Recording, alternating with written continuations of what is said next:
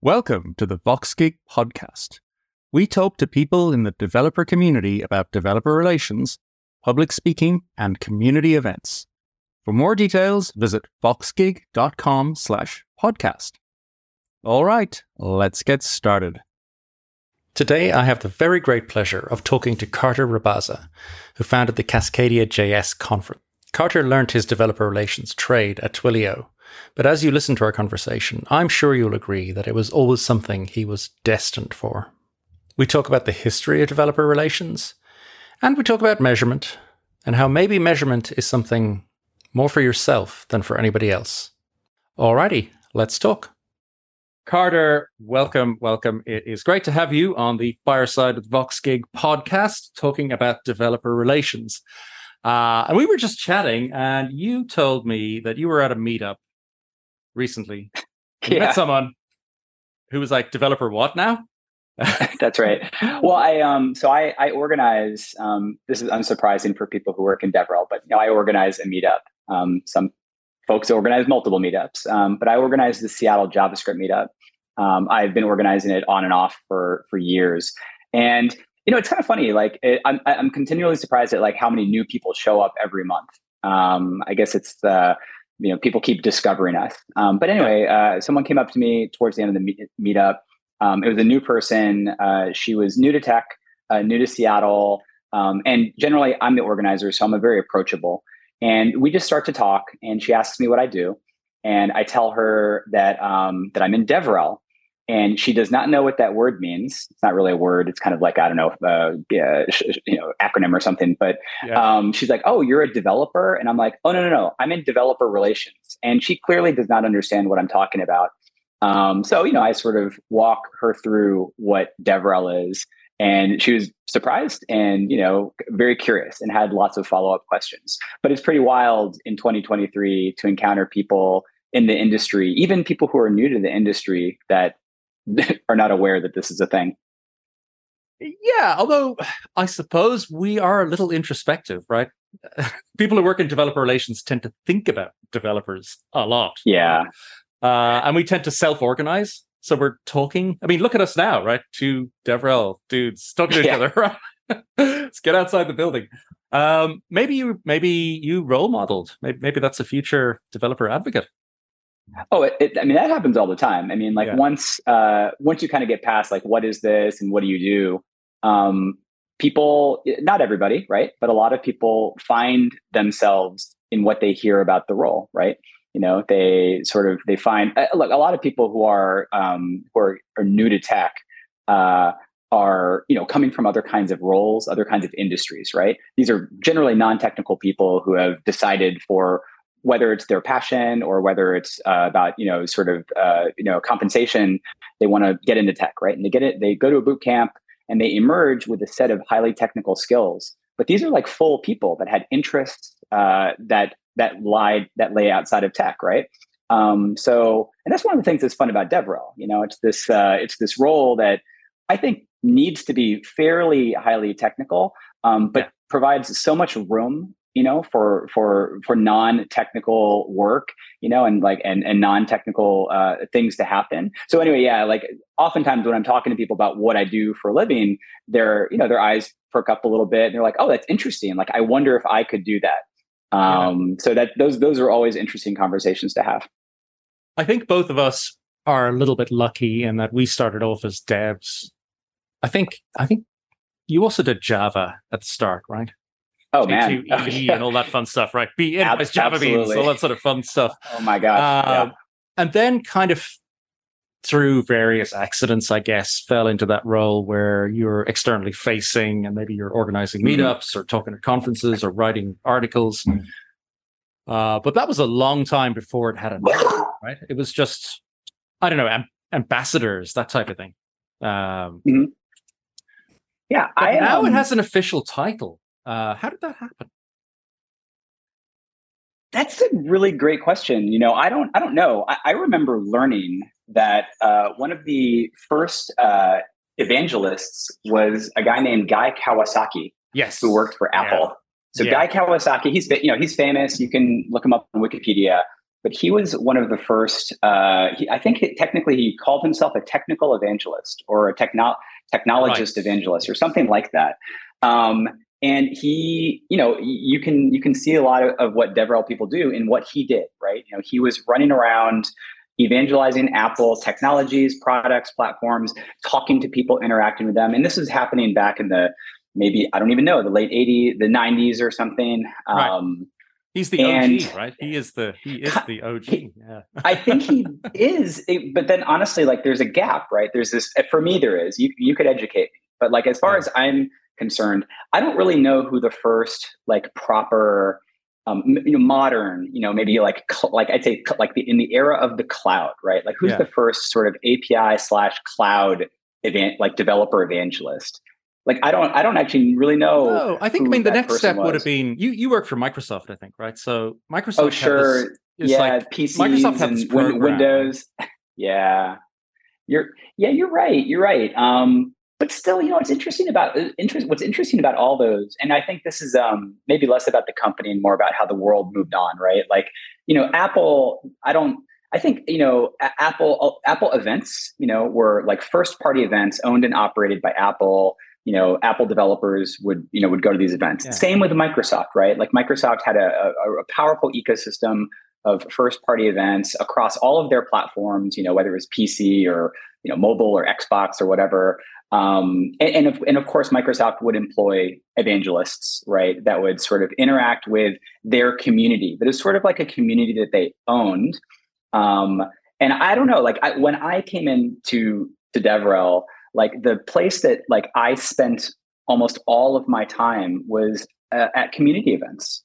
I think like once again, I don't really know when community events really took off and emerged from the shadows and became like maybe the predominant way that developers, got out in real life and met other developers or, sort of up-leveled their skills. But that's where me and my fellow DevRel folks like spent almost all of our time. And I just think, and I think, and that was a big shift in terms of like, what did it mean to be in DevRel, right? I think like, in the old days, I think the notion of supporting communities was probably not something that ranked very highly in terms of the responsibilities of like if it even existed, right? If it even existed, right? It wasn't considered. It simply wasn't something that people even thought about because what would it even mean to support the community, right? But once you get to like 2010 and beyond, you have real meaningful communities springing up online. Of course, GitHub is a huge catalyst for this. Open source. It just sort of like it just completely changes, I think, like how developers organized, communicated, networked. And built and sort of like met and interacted with one another. And then I think, of course, like that changed how DevRel people felt that they needed to sort of operate, right? So Carter, I think you're right. So the emergence of GitHub is kind of concurrent with developer relations, the genesis of what it is now, I think, right? And the meetups and all that sort of stuff. I'm just trying to think, going back a little bit earlier, maybe it was Sun Microsystems. And then there was those bloggers, right? People like Tim Bray who evangelized XML. And so maybe this like you could trace back through that, right? I think you could. I mean, folks like Tim Bray and Dave Weiner, they were. Look, sure. I mean, I think that is. I do think that is absolutely evangelism, right? And by the way, like evangelism can trigger people negatively, some people negatively, right? It's my job title when I joined Twilio was developer evangelist. Old school. Yeah, right. I very rarely see people with that job title today because I think that word has connotations that people don't care for. But the idea of evangelizing something is a totally neutral word and a neutral idea. And absolutely, evangelizing RSS, evangelizing XML. But I think that those people, I think there is a difference between sort of doing that in the context of a true passion project, right? Something that you're just purely passionate about. It's completely open source. there aren't sort of the concerns or the concerns of like of a corporation, sort of behind like what you're trying to accomplish. I think that's where like it just differs, right? The kind of things that DevRel professionals like need to understand and need to get good at is a little bit different than what Tim or Dave like needed to sort of do on a regular basis with the things that they were trying to sort of advocate for. Yeah, and again, this goes back to something we mentioned before we came on, which is empathy, right? I think maybe an evangelist has an agenda. They don't really have. It's not coming from a place of empathy, right? So maybe that's what legitimizes developer relations as it evolved, is that it was by developers for developers. I think so. I mean, it's interesting, like when I think about my job and when I think about, the things that I like do, that I did at Twilio and that I do, today at Courier, like so much of it is functioning as this bridge between the product and engineering organizations, inside of the company and the developers outside of the company that are just honestly trying to accomplish a goal, right? Like they're trying to build something, they're trying to solve a problem. And so DevRel is often this like connective tissue, like between two sets of people, and just once again, thinking back to, to someone like Dave Weiner or Tim Bray, like I don't know that was something that they had to worry about, right? Like they were like Dave was his own company. Dave, was hand coding his own RSS, parsers and generators. Like he didn't have to worry, about sort of like being about mediating, between two groups. He worried about mediating between himself. He was the whole himself. Thing. Yeah, that's right. So I think, but those people are incredibly inspirational. And by the way, like I think I'll just say, like I think that both sets of people have tremendous empathy, right? Like I think that Dave and we keep using Dave Weiner as an example, but there's so many other people, right? I would say this about anybody who's created like really meaningful open source, right? Ryan Dahl, the guy who invented that amazing tool where he introduces Node, right? I just don't think that you can invent something like Node and not sort of have it come from a deep place of empathy for, developers that are trying to solve certain problems, but are maybe being inhibited by the tooling that they're being given. Right. So I think those folks anyone who's in open source, like almost by default, is probably a very empathetic person. And that's what helps them build these amazing products. And I think that folks that are in DevRel are not themselves building the products, right? But they are a conduit. They're sort of, they need to have a similar level of empathy for developers that are evaluating like the product or trying to use the product or incredibly frustrated with the product, right? And by the way, the empathy goes the other way too. Developers will tell me constantly about like what's wrong with an API or like how they wish it worked or whatever. And how I communicate that feedback back to product and engineering also needs to be handled with care, because these are people who are, we're all trying to do our best. And I've seen people sort of succeed in DevRel, and I've seen people discover that it really isn't for them. And the people who discover that it really isn't for them usually fail or opt out for one of two reasons. One, it's too technical for them. Which is completely fine. There are many other great like roles and ways to sort of be involved in tech, or they find out that really like the level of empathy that is required is too much, and it feels burdensome and stressful, and then so those people just opt out and usually fall back into traditional like technical roles. Yeah, it's interesting that you say that. I mean the developer relations role is really suitable for a generalist. And if, like me, maybe your coding is that great, right? I mean, I know coders who are machines, right? They can handle vast amounts of context. And I was never that good. I mean, I like my clean code, I like my good architectures, but I was Yeah. never that machine level. Well, Also, what I would say is like, whether I was ever like good or not at coding, I think the thing is that like what I cared most about coding was the creative creation part, right? Like the hacking, the like, oh, I wonder if I can do this. I want, I was great at the first few days of coding.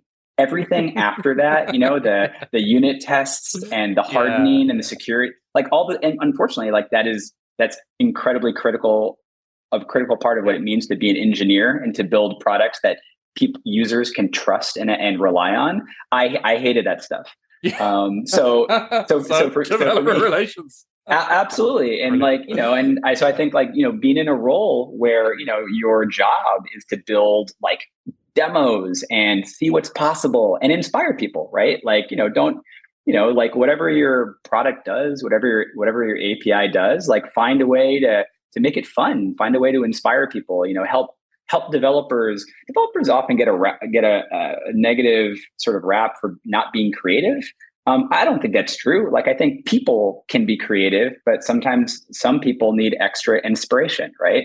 Yeah. And I think that good DevRel, like helps inspire them to sort of think outside of the box that they are living in or the box that they've created for themselves and imagine like what else like they could do with these tools. Yeah. And we'll return to the subject of what makes a good DevRel, how do you measure it, and all that sort of stuff in Sure. a little while. Uh, I'm a history nerd, so I'm just going to go back to the history thing because it's a fascinating topic. And speaking of creation, Cascadia JS, Yeah. how did that happen? Just because I'm fascinated by the story of how these community events, community supported events, their genesis and how they sustain themselves. Yeah. Well, for folks who are listening, Cascadia JS is a regional JavaScript conference, full stack JavaScript conference that takes place in the Pacific Northwest. So Seattle, Portland, Vancouver. Cascadia is like a nickname for this area, right? It started because I was a person, I'm old enough to have been to some really awful like IT conferences back in the 90s, and they were just and I was exposed to like what really awful like technology conferences can look and feel like, and it made me never want to attend them again. And then later in my life, like I think right around 2011, I was lucky enough to attend a conference called JSConf, Yeah. taking place in the US and taking place in Portland, Oregon, run by just the most wonderful person, Chris Williams. And Yes. I went to this event, like, having heard good things, but not really understanding what to expect because I was used to all these corporate events from the past. And I just sort of dropped into this like lovely place with all these kind people who were being nice to each other, not taking themselves seriously, not, it wasn't littered with enterprise salespeople trying to get you to sign a contract. It was obvious that the speakers were selected on merit and not based on whether their company was sponsoring the event or not. I'd never experienced anything like that before, and it's almost like it's like eating ice cream for the first time in your life, right? You're just like, what is this amazing thing, and how can I have more of it? So, without babbling on too much longer, the problem, of course, is that like JSConf bounces around. They were in Portland that year, but then they moved on to other places, and it just became clear that like, wow, like for me and all my fellow web developers, of which there are hundreds of thousands across the Pacific Northwest, like why is it that we have to fly to San Francisco or New York or or Ireland or Yeah. Berlin to go to like a good community driven full stack JavaScript conference? So anyway, the answer, of course, to that question is like, well, we shouldn't have to. So I decided to create Cascadia JS, and that was probably a pretty insane thing to do. It is totally But insane. Do not start conferences. Trust me. yes, yeah, no, yeah. For anyone who's listening, like, do not do this. Yeah. It was, but honestly, one thing that helped me, and I don't know if this is helpful for anyone who's listening. I had the full support of Twilio, which was the company that I was working for at the time. I mean, they didn't they didn't bankroll the event, but in terms of like giving me time and space to work on it. Moral support. Absolutely. And not just like the company in a, as an anonymous entity, like, my colleagues, like, my coworkers, like I really felt very supported. Did that go all the way up to the CEO? Was that like, did the leadership yeah, recognize? Absolutely. It was, Twilio was a much smaller company back in, 2012. So, having, actually running, Twilio was one of the sponsors for the event. So yeah, the opportunity to sort of like get in front of, all of these developers, in Seattle, in this JS Conf style of way, like with that, the feel of like, this is a community driven event. Like we're all here to learn and meet each other and have fun. Yeah, that was huge for Twilio.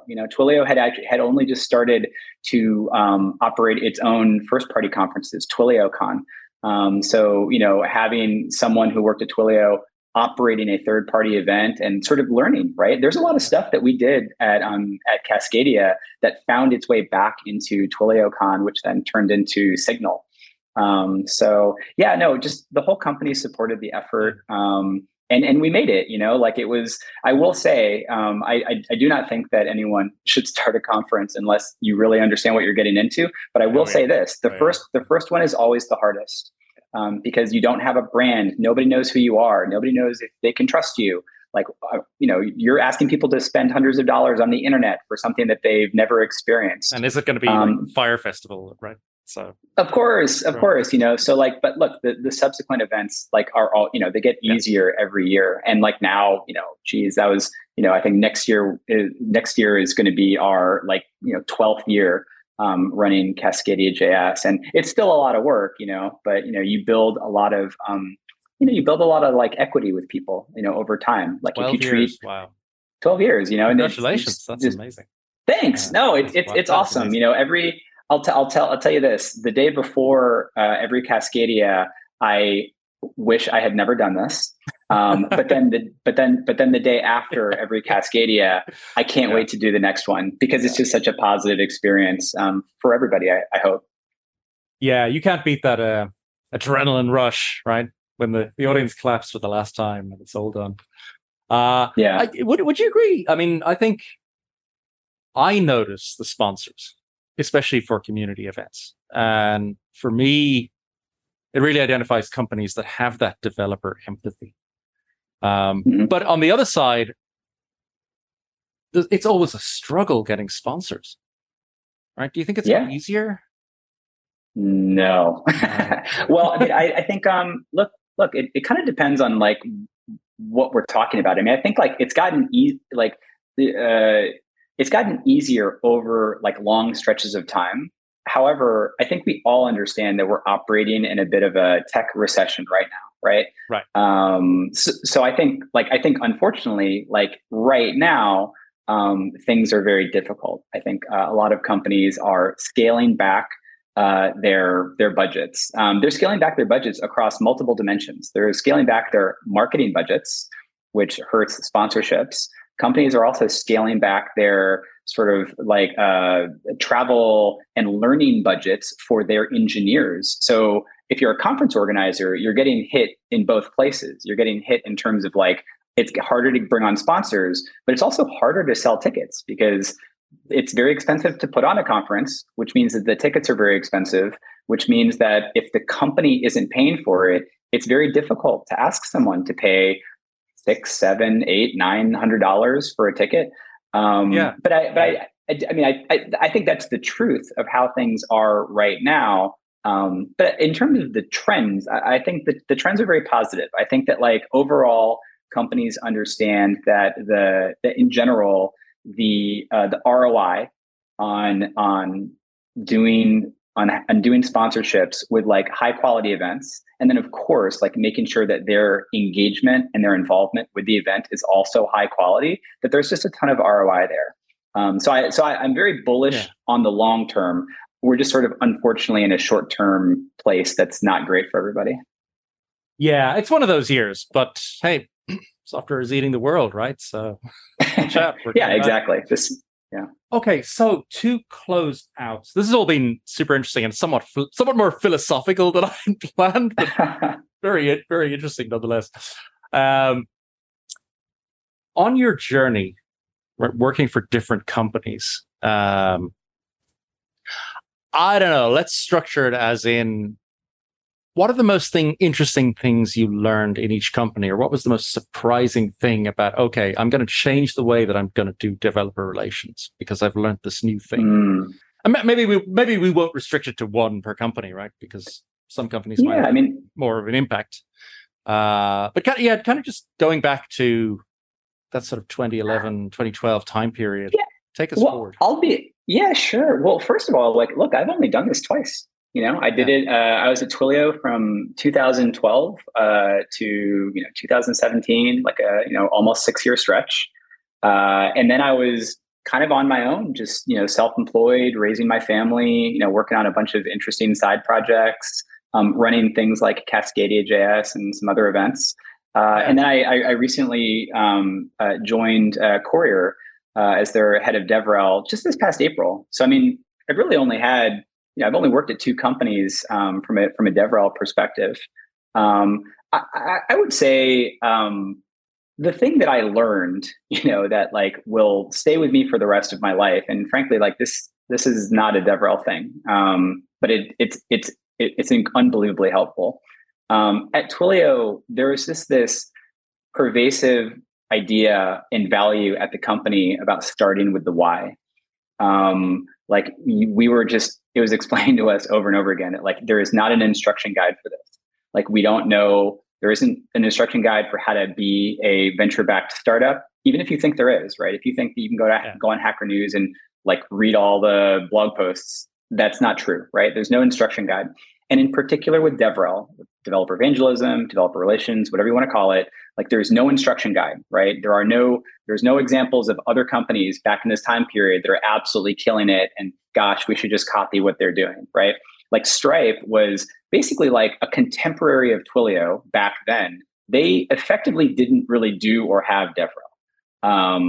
And they were incredibly successful, right? And there's a lot of interesting sort of questions about like, well, why was that? And like, what, but it just doesn't matter, right? Like, because Patrick would grab your laptop and install his stuff. Sure. But there's a choice. But it just teaches you. It teaches you that like this is not a recipe, right? Like just because you're building a developer tool or an API doesn't mean that like you just have to have this thing, right? Called DevRel, or or like you can break DevRel down into like sort of developer advocates and developer educators, and like it's just not true. You really do have to fundamentally understand like what your product is, what people are trying to accomplish, like how does it work, how do people use it, like what are the problems that they're trying to solve, and then experiment, right? Like start with the why, start to build some ideas about like how can we accelerate people, how can we help people. Is it like is it valuable to like to sort of to build to sort of have people build affinity with your product or your brand? Like these are things that we experimented with and that we played with. I'll just say right now about Stripe, I think that the reason that at that time at least it wasn't terribly relevant to Stripe is that there aren't very many creative things that you can do with Stripe at the time, right? Like it's like you type in some credit card information, you hit pay, and it works. It just works, right? I think Twilio was different. Twilio was this communications API, primarily voice and text. But with those 2 primitive little bits of telecommunication, there were hundreds or thousands of amazing experiences and use cases and just cool thing, group texting and 2-factor authentication and all these like fun phone tree. Like there's just all this stuff that you could build on top of these Legos. And I think because of that, like it really dictated what DevRel meant at Twilio and like what our job was. Like, what did we need to do to help people, to help developers like imagine new things and unlock these possibilities. And that's just like, so starting with the why, it's obvious you didn't actually use the word, but it's obvious that the way that you answer why is with empathy. Yeah. Right. If I just think about all the stuff you've said, right, you're starting from a place of empathy, and that helps you answer the why question. Yeah. That is quite inspirational. Working in this field, you often have to deal with, I guess, leadership that might treat DevRel as just another lead generation engine. Mm-hmm. And it isn't quite that, but it sort of is a bit. But it's sure. I mean, yeah. I can tell you how I can tell you how I think about it, right? I mean, I think that I think the word marketing gets a bad rap, right? Because we've all encountered like really like slimy, icky like marketing people, or like marketing campaigns, or like I guess phishing is a really evil form of marketing, right? Yeah. Anyway, my attitude is that like, look, like out there in the world are people that like are having a problem, and it would be a wonderful service to them if like we could connect them with something that would help them with their problem, right? I think like the best kind of marketing is the kind of marketing where you're sort of finding the right person like at the right time, and showing them the thing that can help them, right? That is sort of what good non-evil marketing looks and there's like. value on both sides, right? Both course, sides of it get value, because like, right? well, but honestly, like it's just like it's almost silly to imagine anything else, right? I mean, we don't live in a world of contracts, right? Like if I trick someone into signing up for Courier, and then like a week later or a month later, they're like, hey, this is not helpful for me at all. Well, then they will simply like stop using the product, right?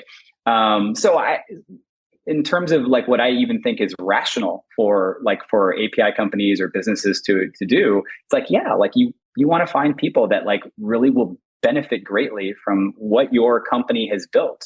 And I think DevRel people are responsible for like having some ideas on like, how to reach these people, to be smart about like, well, where do developers have these conversations and where do they congregate, right? Like that's part of what our subject matter expertise is.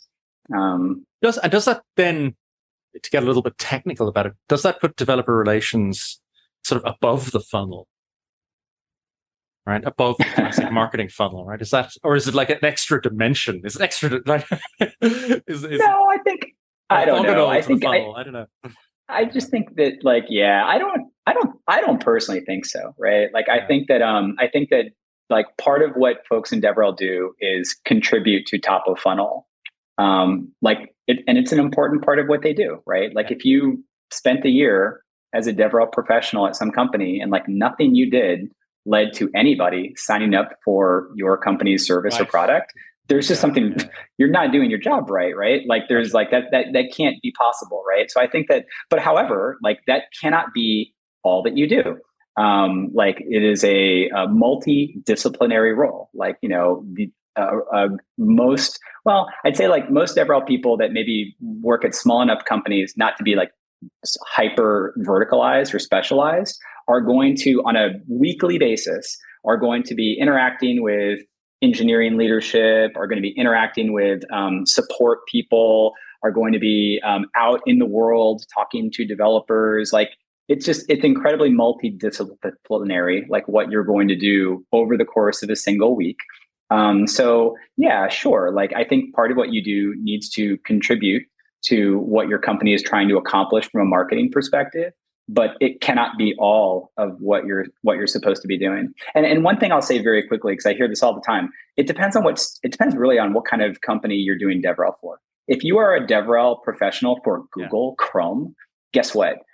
They don't care. They don't need you to get people to install Google Chrome, right? Like there are certain companies for whom growth and sort of brand awareness like are completely irrelevant. So if you do DevRel for those companies, like that is not something that you're going to need to worry about. But you have to have your eyes open. If you go join a Series B, Series A, Series B, Series C startup, awareness and signups are absolutely critical to the journey that company is on. So the expectation is that like some percentage of your time is going to be allocated to like helping that company be successful and driving awareness about what they're building. Oh, I really like that, Carter. That's a really great observation. A lot of guests that I've spoken to, and we've gone backwards and forwards on this, myself and the guests. How do you measure DevRel? What do you do? And various ideas and various metrics. But I think this is the first time somebody's actually said, well, hold on a sec. What's the company? What stage is it at?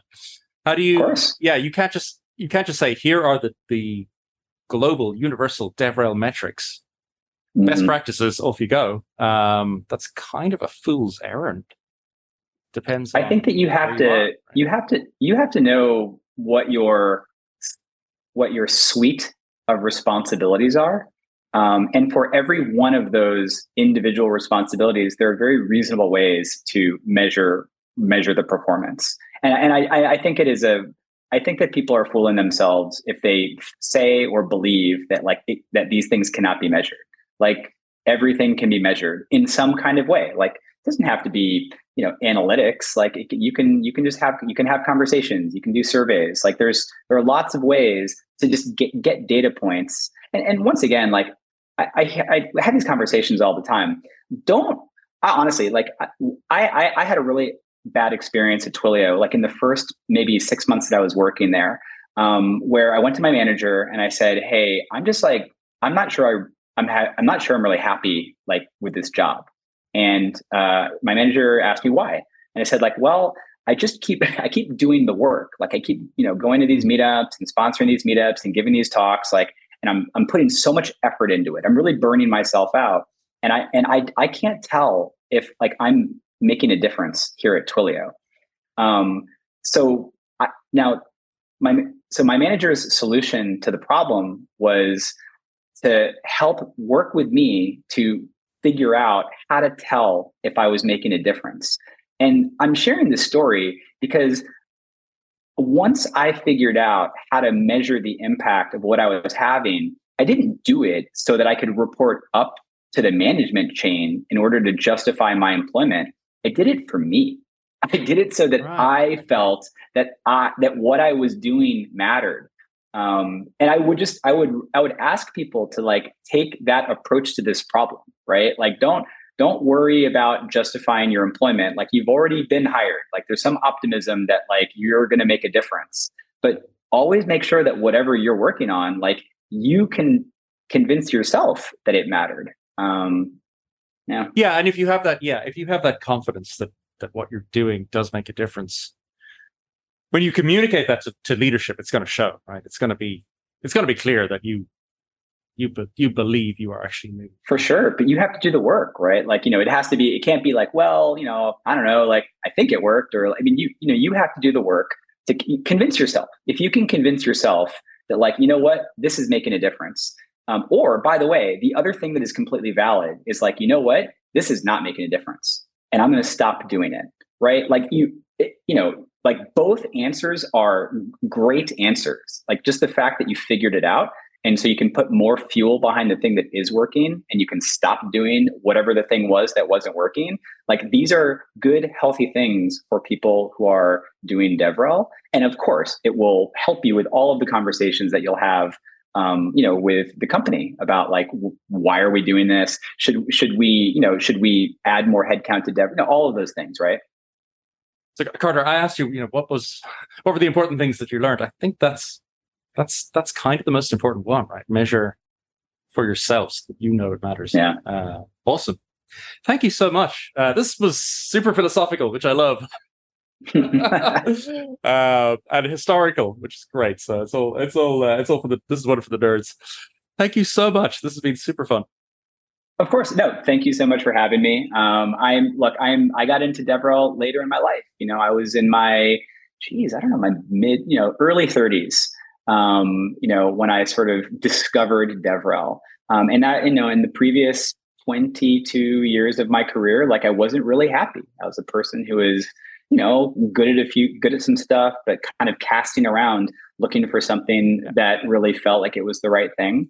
And I'm really glad I found it. And I definitely hope that more people sort of discover DevRel and give it a chance, because I just think it's a really special kind of job to have.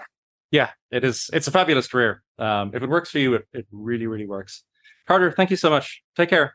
Bye-bye. Awesome. Take care. Bye-bye.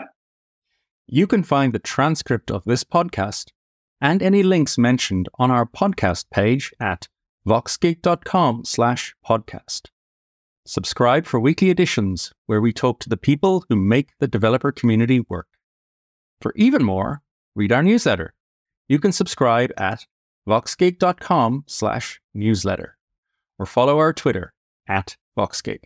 Thanks for listening. Catch you next time.